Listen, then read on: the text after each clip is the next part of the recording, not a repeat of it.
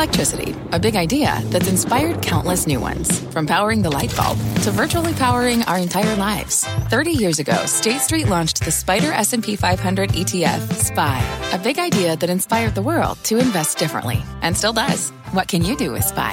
Before investing, consider the fund's investment objectives, risks, charges, and expenses. Visit ssga.com for a prospectus containing this and other information. Read it carefully before investing. SPY is subject to risks similar to those of stocks. All ETFs are subject to risk, including possible loss of principal. Alps Distributors, Inc. Distributor. Live from the Nasdaq market site overlooking New York City's Times Square, this is Fast Money. I'm Melissa Lee. Tonight's trader lineup, Guy Adami, Brian Kelly, Dan Nathan, and Tim Seymour will join us in just moments. Tonight on Fast, we are charting the tech tumble. One top technician breaking down the next key levels to watch following today's major sell-off in tech. Plus, we are all over the after-hours action of shares of FedEx and Rivian, both stocks on the move right now in earnings. Rivian's call is underway. FedEx call kicks off at the bottom of the hour. We'll be dialed in. We'll bring you all the big headlines. Plus, payment problems. Buy now, pay later stocks hit hard today as regulators take aim. Could a coming crackdown send this trade into a tailspin? But we start off with one heck of a tech wreck. The Nasdaq tanking today as investors hit the sell button on the growth trade. The index dropping 2.47% for its worst day since September. You're looking at the heat map of the Nasdaq 100.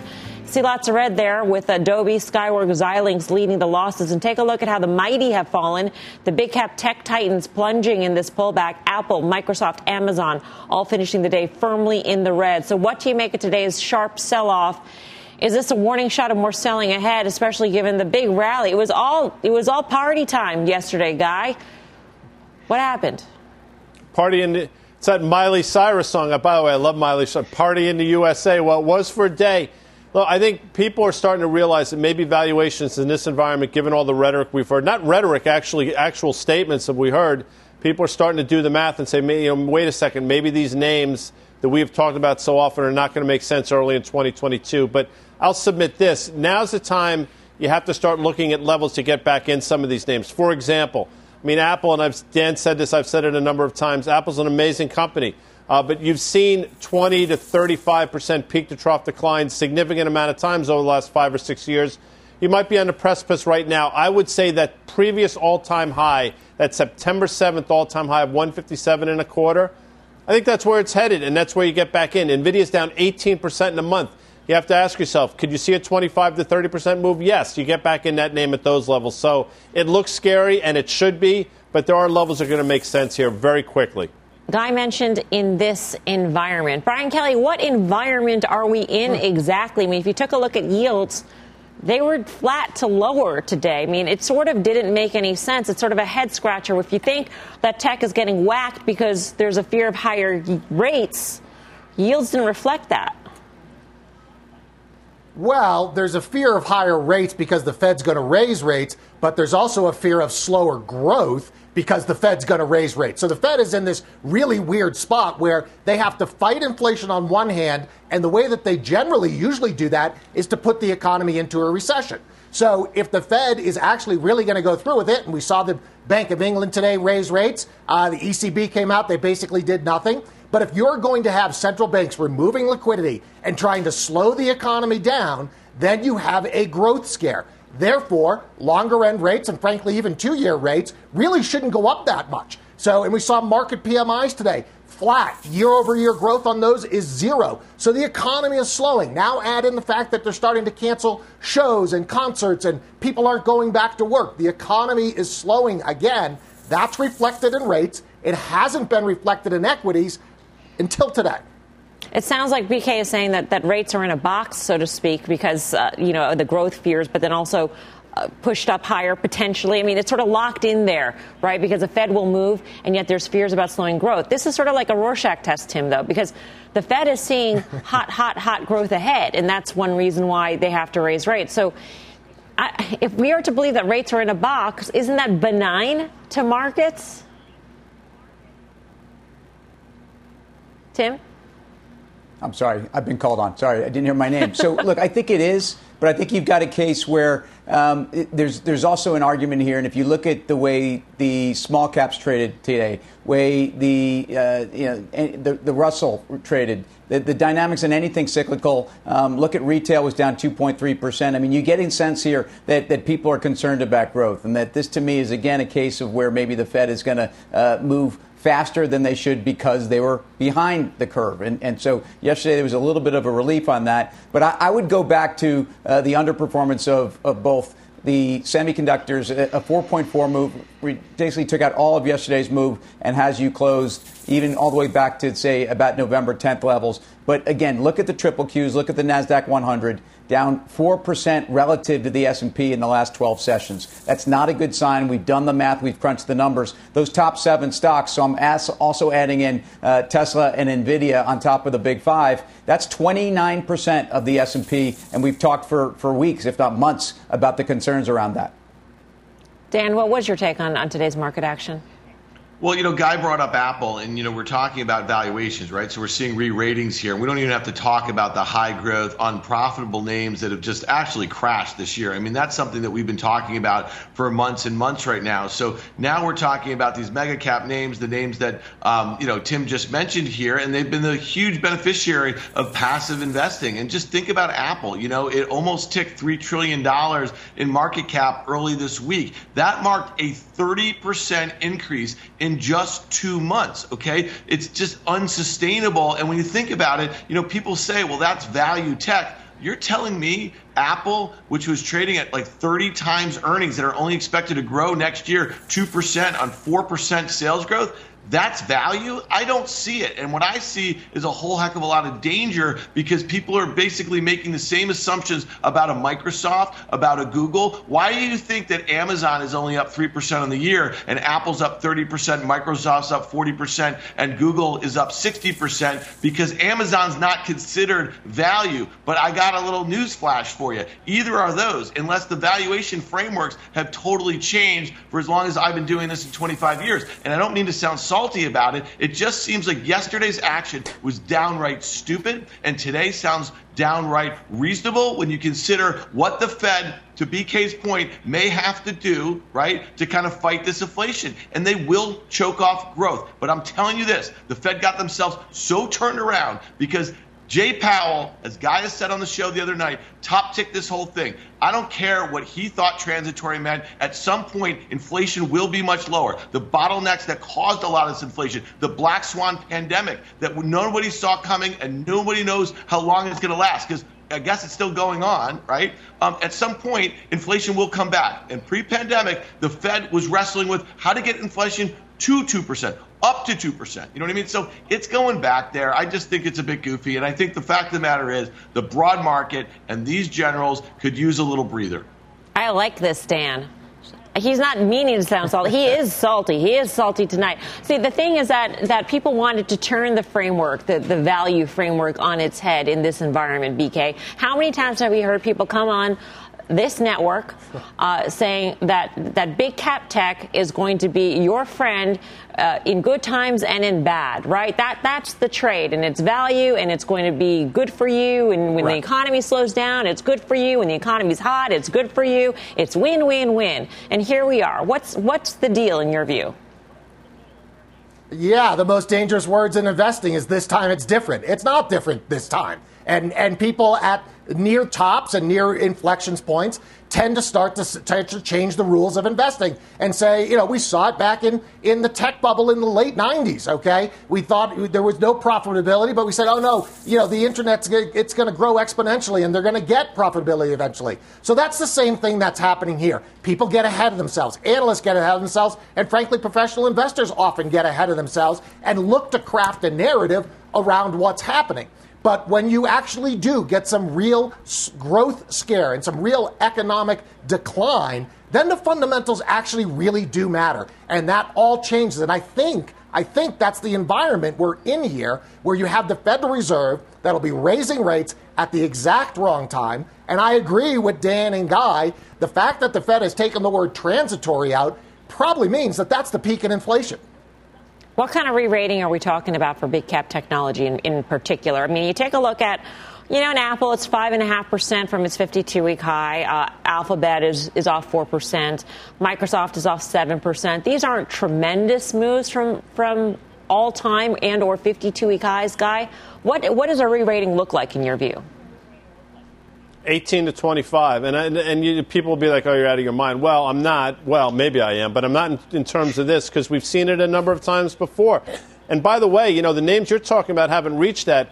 But look at some of these other names that are not micro cap names. You're talking about market caps of anywhere from $30 to $100 billion, and you've seen moves anywhere from 35 to 60% to the downside. So I think to Dan's point about, you know, they get the general's last, it's a Carter Braxton Worth thing.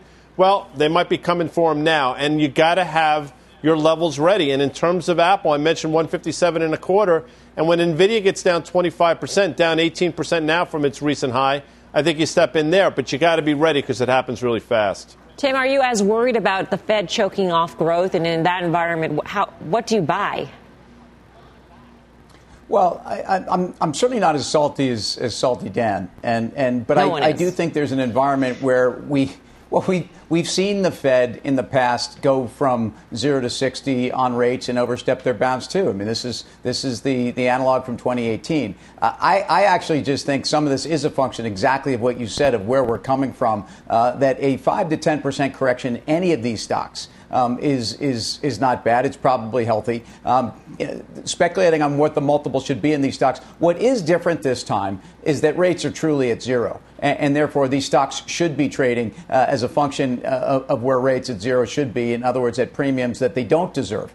Rates are not going to move that aggressively. I don't think there's any way that they can. And right now, I know we're at 3 next year and 3 in 23 and 2 in 24. But I'm still not sure we're going to get there, even though, like the rest of the fellows here, I acknowledge that the Fed is behind the curve and we have inflation. So I guess, I'm not willing to say that it's all coming tumbling down. I'm willing to say, let's look at key levels here. I'm more worried about 7 stocks being 29% of the S&P, no longer just talking about the Nasdaq 100. This is the market we're talking about. Mm-hmm. And I think the market's had such a big run that I do think we can correct. But I don't think that, 18 to 25 on a multiple, that's scary stuff. Yeah. All right, let's get to our earnings alert. Shares of FedEx surging after reporting results. Let's get to Morgan Brennan for the breakdown on the company's quarter. Morgan. Hey, Melissa, that's right. So it was a beat on both the top and bottom lines for FedEx. His operating income jumped 11% year on year adjusted.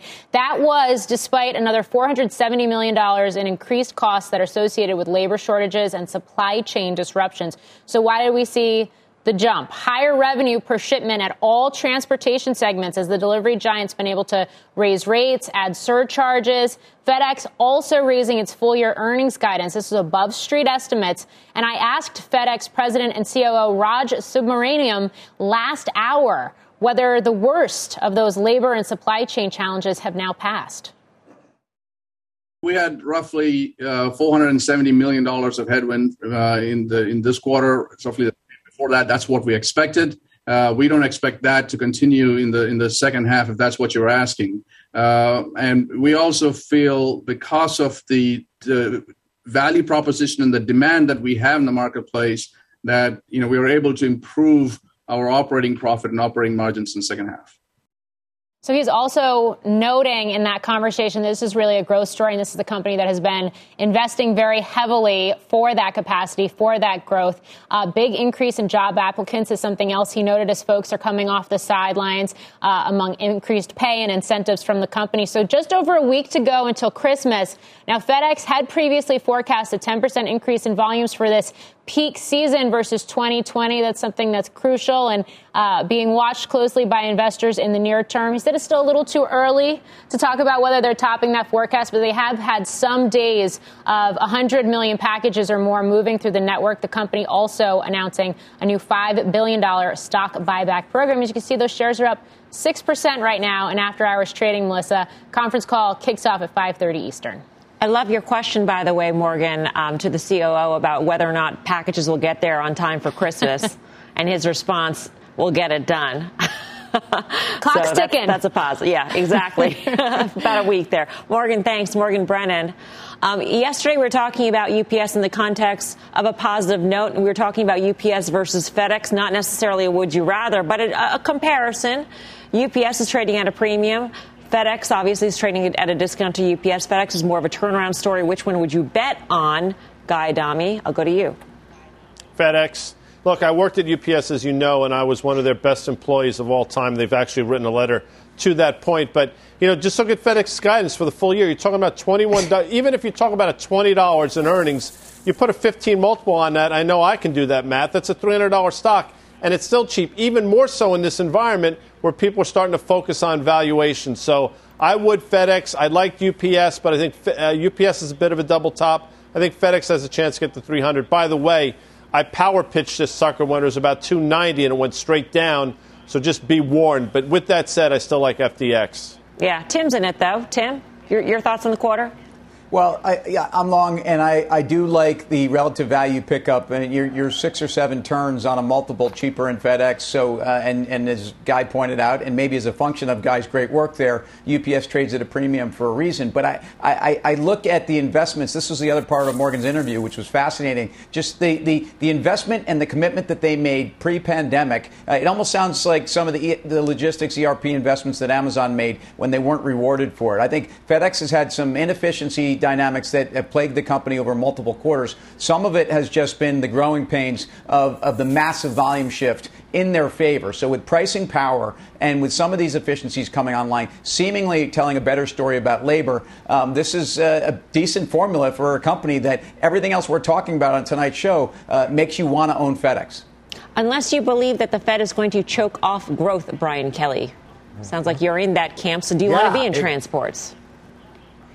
No, I don't think you do. I mean, I think it's hard to look at what the market's telling you today, that we are likely to have slower growth, the Fed's going to choke off the economy, and be in a transportation stock, a stock that is reliant upon growth in the economy, and a stock that has done nothing this year. So even during its turnaround, and even during a time when they were having massive volumes, investors did not reward you for holding the stock. So in this environment, that's not a place where BK wants to put his money.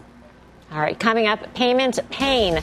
Buy now, pay later stocks feeling the pressure as regulators put the practice in their crosshairs. We're breaking down the big risks to this trade. But first, we're all over the after-hours action in shares of Rivian. That stock is on the move after its first report since going public. We got the details next. Don't go anywhere. Fast Money's back in 2. Wouldn't it be great to have all your investment and retirement accounts in one place? Yahoo Finance, our sponsor today, makes it easy. I use it to put my investment account and 401k accounts into one hub and get expert tips that help me confidently manage my money. For more than 25 years, Yahoo Finance has been the brand behind every great investor. Whether you're a seasoned investor or are looking for that extra guidance, Yahoo Finance gives you all the tools and data you need in one place. They're the #1 finance destination, producing a holistic look at the financial news cycle, including breaking news, original editorial perspectives, analyst ratings, independent research, customizable charts, and so much more. Securely link your brokerage accounts for a unified view of your wealth, including 401k and other investments. A comprehensive perspective is what sets apart great investors, and it's how Yahoo Finance ensures you have the insight to look at your wealth in its entirety. For comprehensive financial news and analysis, visit the brand behind every great investor, yahoofinance.com, the #1 financial destination, yahoofinance.com. That's yahoofinance.com.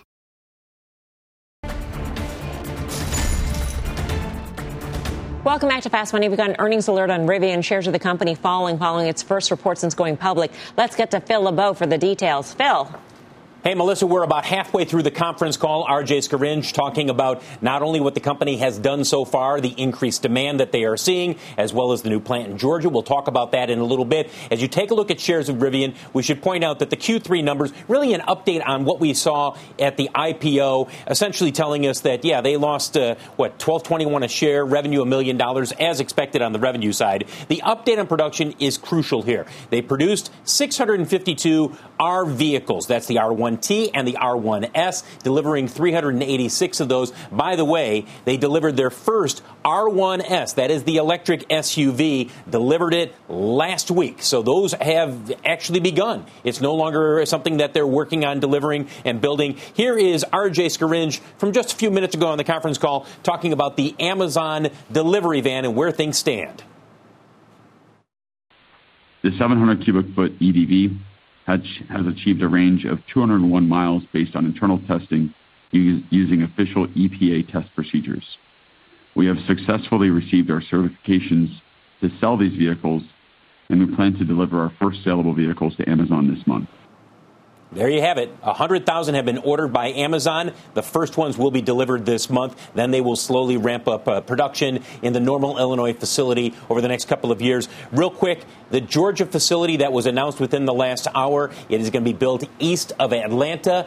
Production will begin in 2024. They break ground next summer. Capacity, once it's all up and running, 400,000 vehicles. You take those 400,000 along with 200,000 in Normal, Illinois. You got 600,000 in EV capacity that Rivian believes it'll have online by 2024, 2025. 7,500 jobs, Melissa, will be added once that plant is up and running in Georgia. One last note.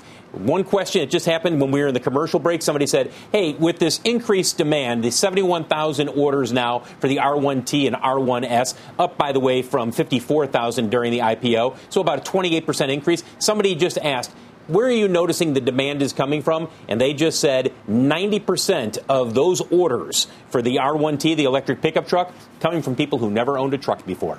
Speaks to what's happening out there right now. Interesting.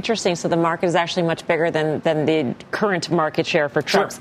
Sure. Phil, I got to ask you about GM because we're watching those shares slide in the after-hour session. The head of Cruise leaving immediately. How surprising is this? Very surprising, and that's why the stock is down. Two reasons the stock is down. One, Dan Ammann has been the face of Cruise over the last couple of years, ever since he was named CEO. Remember, he was with General Motors as they came out of bankruptcy. I believe briefly served as CFO for the company overall. Many said, look, when Mary Barra steps down, he could ultimately be picked as a potential CEO of General Motors overall. So he's been the face of Cruise. I mean, just last month during an investor event, he was talking about we're real close to autonomous rideshare, extremely bullish, extremely on target in terms of what he was saying, resonating with analysts. So now he's leaving. So the first thing you say is, wait a second, why is this guy leaving? Second of all, why is he leaving immediately? No indication that, hey, Dan's been thinking about this. We wish him the best. The note from General Motors simply says Dan Ammann has left the company or is leaving the company effective immediately. Kyle Vogt, who started Cruise way back when, before General Motors bought it, he is now the new acting CEO. He was serving as president and chief technology officer. All right. Phil, thank you. Phil LeBeau, a part of the bull case certainly for GM is that the embedded value of the Cruise unit. And so if you are to believe that Dan Ammann is a key part of that and a key part of that value, Tim, you're going to see a little bit of a knock here on GM. How much of a knock, though, is warranted? I'm not sure. We need to find out why he's leaving. We need to understand the circumstances around this. But the intrinsic value of Cruise to the overall enterprise, I'm not sure that's lost. And again, I think the technology is not only been institutionalized, but again, the new acting head is somebody that arguably is more intimate with the technology. This is not a reason to sell GM unless there's something much more sinister or governance-wise that we just don't know about. But look, it's been frustrating because I think there's been a lot of head fakes from the true valuation call at GM. For me as an investor, you hear about the Bolt and you hear about things on the recall that ultimately you've gotten better news. Who cares about Chevy Bolt? That's not why I own GM. And autonomous is exciting. But again, to me, you can own GM and have their existing business, their EV business, their Ultium battery business, and still be very cheap. Dan, what's your take on Rivian? Yeah, it's funny that one of the headlines, Mel, was that, they missed deliveries. And I think that was pretty clear cut when they were going through the roadshow that number that was expected to be 1,200 is literally like nothing. It's a rounding error, right, to the overall thing. So that's not too big of a deal. I mean, listen, the hard part for this story right now is that it's got a $100 billion market cap. It's the valuation, right? And so we know what Tesla had to go over the last 10 years just to get $1 trillion market cap, So to me, that's the one investors are going to be struggling with. I mean, in some ways, when they were marketing this stock a few months ago or a couple months ago, whenever it was, when the number looked more like 50 billion, it was like, okay, that's a bit of a moonshot. That makes sense. At 100 billion, it's much tougher. Yeah, there's no slack in there in the valuation guide. No give back. I mean, there's no room for error here. And here we are. And with the backdrop of rising rates, it doesn't get any easier. No question. But look, I never thought in my wildest dreams, you'd see $179 stock just, month and a half or so ago. And at that point, I think it was $150 billion or so company. So I've thought for a while, and now it's starting to play out, that it would retest that basically low that we made of 95.5 or 95.20. Now we're within earshot of that. And how do you trade it? I'll stick by Ford. Tim turned me on to this one a while ago. And you put a 13 multiple, which is reasonable, especially more so in this environment. On the $2 they're going to earn, I can do that math as well. And you're talking about a $26 stock. And oh, by the way, Ford's actually done pretty well over the last couple days. All right, coming up, we've got more in today's big tech wreck. The Nasdaq 100 dropping more than 2.5%. So where are these names headed next? We are breaking down the key levels for the group. But first, payment stocks paying the price. The buy now, pay later trend hitting some snags. We're breaking down the big risks straight ahead. You're watching Fast Money live from the Nasdaq market site in Times Square. Back right after this. CNBC has quick and easy to understand business news updates at the open, midday, and close every weekday. Markets, money, and more from Wall Street to Main Street. I'm CNBC's Jessica Ettinger. Follow and listen to CNBC Business News Updates wherever you get your podcasts. Welcome back to Fast Money. The buy now, pay later stocks taking a hit today. The Consumer Financial Protection Bureau opening an inquiry into some of these names. CFPB Director Chopra saying buy now, pay later is a new version of the old layaway plan, but with modern, faster twists where the consumer gets a product immediately but gets the debt immediately too. The agency is looking to warn the public about risks. We are joined now by Mizuho analyst Dan Dolev, who was raising the red flag on this trade earlier this week. Dan, welcome back to Fast. Great to have you with us. Are you concerned that any regulatory action will happen that will impact the space? Yeah, thanks, Melissa. It's always great to be here, and thanks for the mention. Earlier this week on our note. I appreciate it.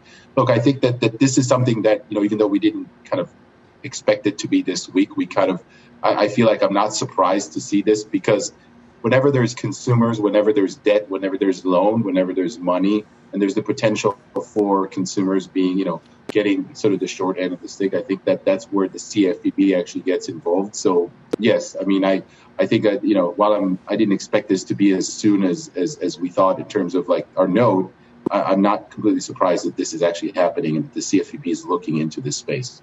This group has been a target. House Financial Services Committee had some hearings on this group and buy now, pay later in general last month as well. So it's not a complete surprise that there are some concerns when it comes to the consumer, Dan. But walk me through your concerns about the space in relationship to the valuations these stocks have, because you have this regulatory overhang issue at this point. And then what you outlined in your note, which is the delinquencies. For a lot of these stocks, they don't actually carry the loans on their books per se. So I'm wondering where you see the risk to the valuation in rising delinquencies. Is it that these buy now, pay later firms ratchet back the amount of lending so the growth won't be there? Exactly. I think you exactly. This is exactly the issue. What we worry about is that it's sort of like a catch-22, right? If they continue to grow really fast, sometimes the delinquencies have to rise because they are letting, more people borrow. Sometimes people cannot borrow. But if they want to harness the delinquencies, they actually have to slow down the growth, and then the stocks are not going to work. So I feel like it's kind of a strange situation where I'm not saying it's either or, but I'm saying that risk is now on the table, that you might be facing some of these kind of decisions over the medium term. If the survey work that we've done, which shows you that people use multiple apps, they're, borrowing across multiple apps. 53% of people actually have defaulted or have missed a payment. So if this is actually going to come true, I think some of those risks might be more realistic in the medium than they're now.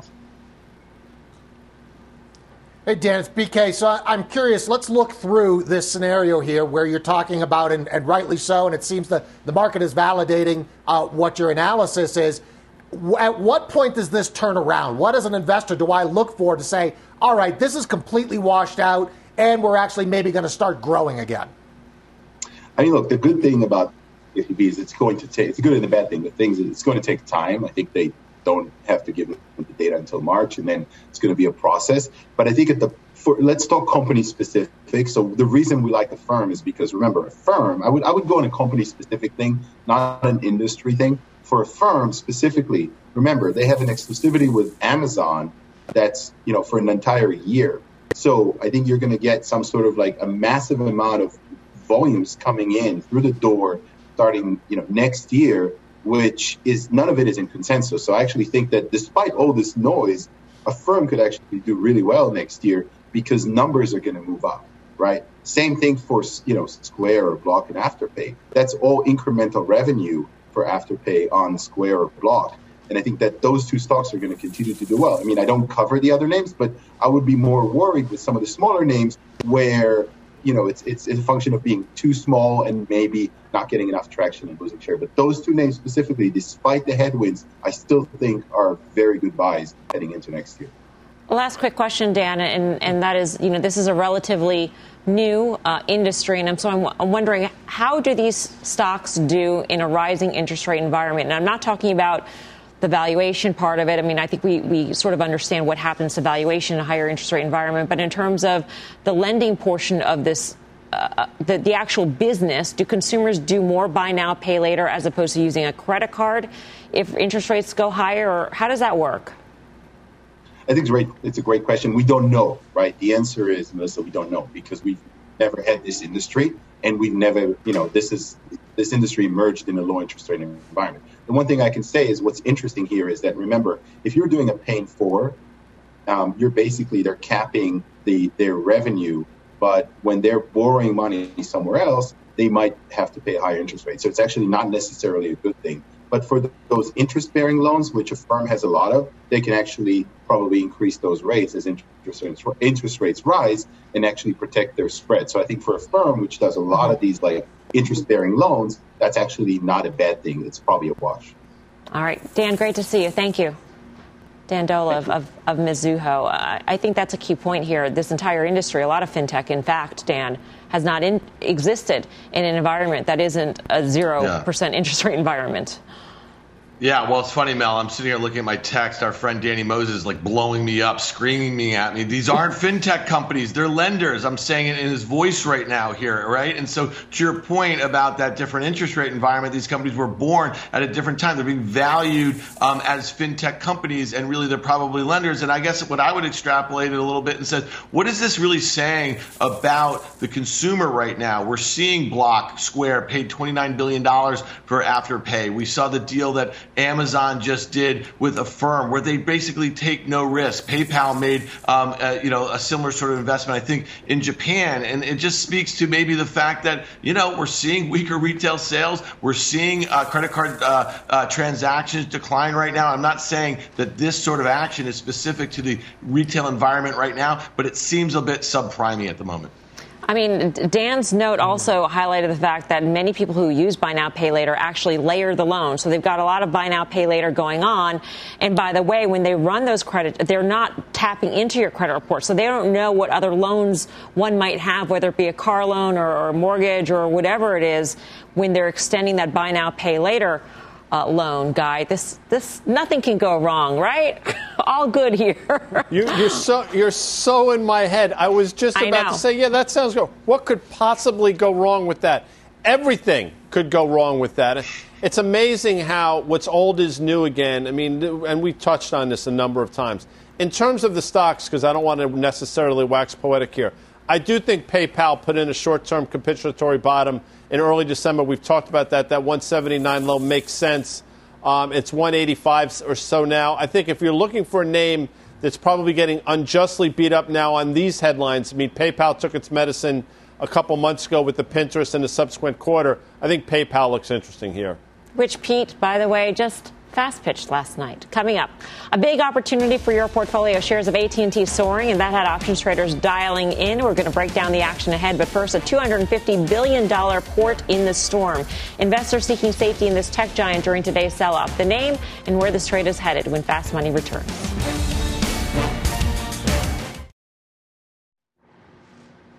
Welcome back to Fast Money. Another sell-off sweeping through the tech sector today. The QQQ ETF suffering its worst daily loss since September. But our next guest says, don't panic. There could be some support ahead. Let's go off the charts with Ari Wald of Oppenheimer. Hey, Ari, what are you looking at? All right, Melissa, I got good news, bad news. Good news is today's sell-off not overly damaging. I think there is an opportunity ahead. Bad news is it does look like there is some additional near-term selling ahead. I agree that Apple, a bit overextended here, needs to come in more. Guy said 157. I see a gap at 166. Tomato, the point is that looks like there's a little bit more downside, and with that could take down the Nasdaq. So here are the levels I'm watching. If we chart the QQQ, the ETF of the Nasdaq 100, I think the key level is the December low at $179. I'm showing that the 100-day average comes into play there as well. I think we come down, test it, maybe even undercut it. I think the most important point here is we're going to be looking for signs that selling is becoming less bad. One indicator I'm going to be looking at is the VIX. There's a volatility index based on the Nasdaq 100. I think what we want to see here is that the December low, December 3rd, that was the high intensity low is my assumption right now when you had the big spike in the VIX down to up to 34. What we're going to be looking for is a slight undercut, maybe a lower VIX high, which would be a bullish divergence. That's the boom followed by the whimper. That sets the platform up ahead of what is still an intact uptrend. Final chart, where's opportunity right here, right now?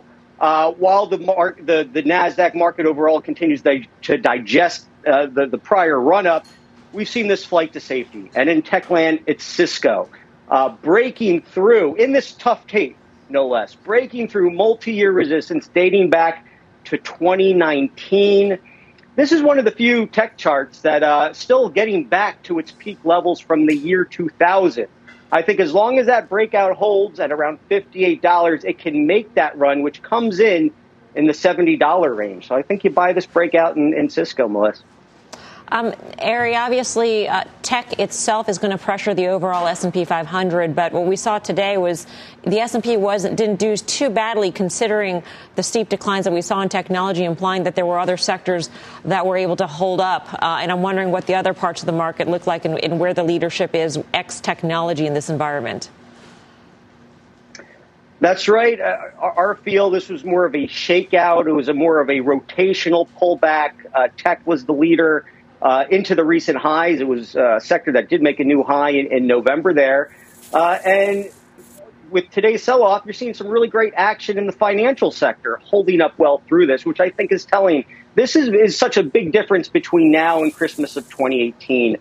We've been getting asked a lot about that comparison, that the Fed-induced sell-off into Christmas. If you look at market conditions now, and then there have been some internal cracks. I'm not saying that this is a great setup internally in the market, but it's a lot stronger than it was at that point. And I think financials is a big reason why. I think the fact that groups like that are holding up well, why we're still probably mid to late cycle, maybe looking for a top in 2022. But nonetheless, I think it does set up for a leg higher here in the new year. All right, Ari, thanks. Ari Wald. Guy Adami, where would you go? I love what he's saying. Some of these names, the valuation names, the reasonably valuation names, Cisco. Look at IBM. I mean, we never talk about IBM. That had a decent day today. So I think tech with valuations that make sense in this environment. But I'll throw one other thing in there. I think healthcare is underestimated here. Big cap pharma has been under pressure. But look at Bristol Myers recently getting off the mat. I think that makes sense. And I still think Eli Lilly is tremendous value. Dan's got a salty head shake that I can't ignore. Dan. I can't. We're talking about Cisco and IBM. The market's rolling over. These are the two worst performing tech companies. Forget the stocks. Look at the gaps from their Q3 earnings. They were disgusting, and we were in a raging bull market for mega cap stocks. So don't buy the crap when things are rolling over. Give it some time. Okay. Coming up, the new year is fast approaching, so we are checking out the top investment themes of 2021. You might be surprised at what made the list, plus AT&T surging in today's session after an upgrade from Morgan Stanley. So how are options traders playing this jump? We've got the details when Fast Money returns.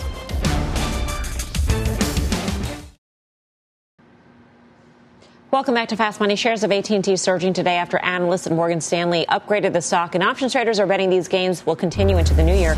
Mike Coe joins us with the action. Mike. Yeah, so AT&T was one of the busiest single stock options we saw today. It was actually the 8th busiest. It saw 3 times the average daily call volume, and calls outpaced puts also by about 3 to 1. A lot of that activity was relatively short-dated call buying. One of the areas where I saw some activity was the January 23 calls. I saw a block of about 5,000 of those trade for $1.05. Ultimately, all day, about 17,000 of those calls traded. Buyers obviously see some follow through to today's bounce. One quick point when you're taking a look at those calls and think that they're rather cheap considering they're in the money. Remember, call buyers don't get the dividend, and this one pays a big one. One of the reasons they might be buying calls is they could be expecting a cut. Very, very good point. Mike, thanks. For more options action, be sure to tune into the full show. That is tomorrow, 5:30 p.m. Eastern Time. Coming up, Wall Street's Word of the Year. We're going to break down the top financial themes of 2021 with a look at the most searched terms. The winner might surprise you. Don't go anywhere. You're watching Fast Money live from the Nasdaq market site in Times Square. Back right after this.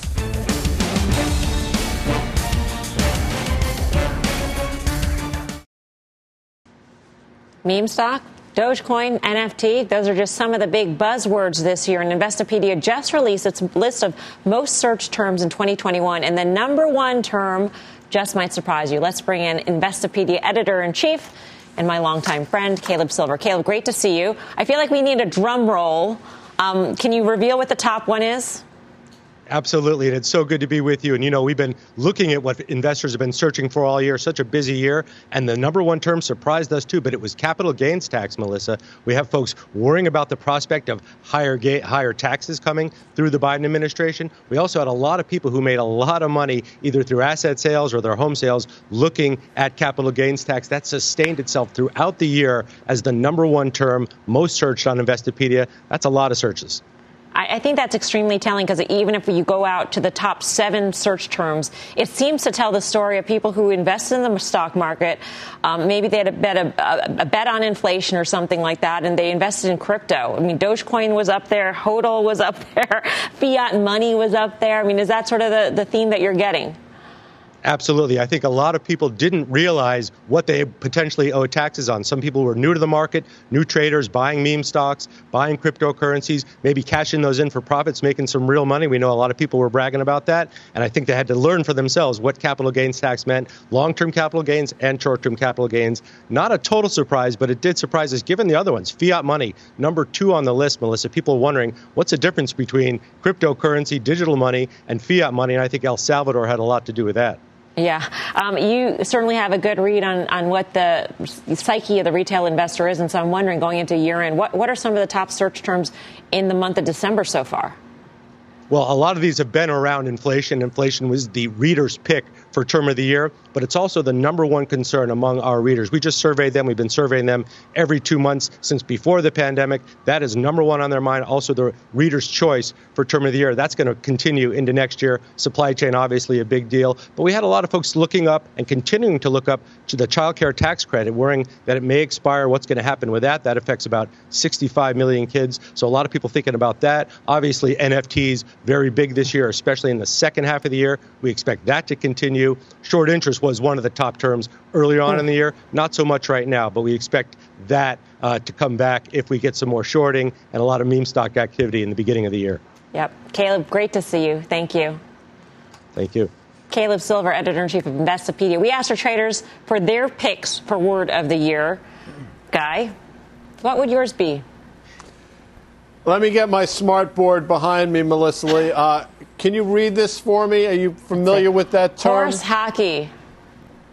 Yes. Horse hockey. Horse hockey. And why do I say that? First of all, I've been watching MASH like 2 shows a night for the last 6 months, number one. That's Colonel Sherman T. Potter. And why? Think about the absurdity of this year. Transitory, we're going to retire transitory. Robinhood, this innovative company, you tell me what's innovative other than the hair in the name. Dogecoin, Shiba Coin, buy now, pay later. Oh, that's really new and innovative. It's all horse hockey. I'd rather use another word, but this is a family show. The other word you probably don't have to look up. Tim, what would your word of the year be? Look, it's all in the cloud these days. Just like for Fletch, it was all ball bearings. Look, the cloud has been where whether it's the Microsoft, Amazon, Google, Star Wars, or where you've seen even mom and pop or the investor move all of their stuff. Enterprise, it's been all about the cloud this year. BK, yours? Unsurprisingly, mine's going to be in crypto. It's going to be DeFi, decentralized finance, and it gets you into all these other things like liquidity farming and yield farming and DEXs and all of that. So that's the word of the year for me. Although your whiteboard says buy, presumably because you used a permanent marker on your whiteboard for a fast pitch. Yeah, okay. Yeah. So I'm stuck with this now. But the word's DeFi, but for all games, we'll imagine it. Yeah. Okay, Dan, quickly, what's your word? Yeah, just real quickly, I'd say fungible because this is the year, and obviously NFT, non-fungible token, was heavily searched here. I think the idea of digital scarcity versus fungibility that we all know in our asset markets is really an interesting theme. It's going to carry on. Whether the value of NFTs this year that got eye-popping, sort of headlines, whether they stay. Up next, final trades.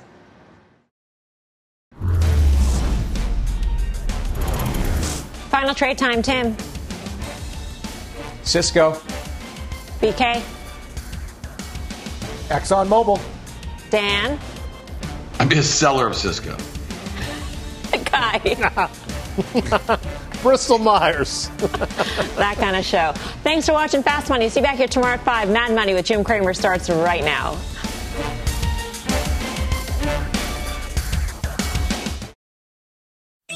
CNBC has quick and easy to understand business news updates at the open, midday, and close every weekday. Markets, money, and more from Wall Street to Main Street. I'm CNBC's Jessica Ettinger. Follow and listen to CNBC Business News Updates wherever you get your podcasts.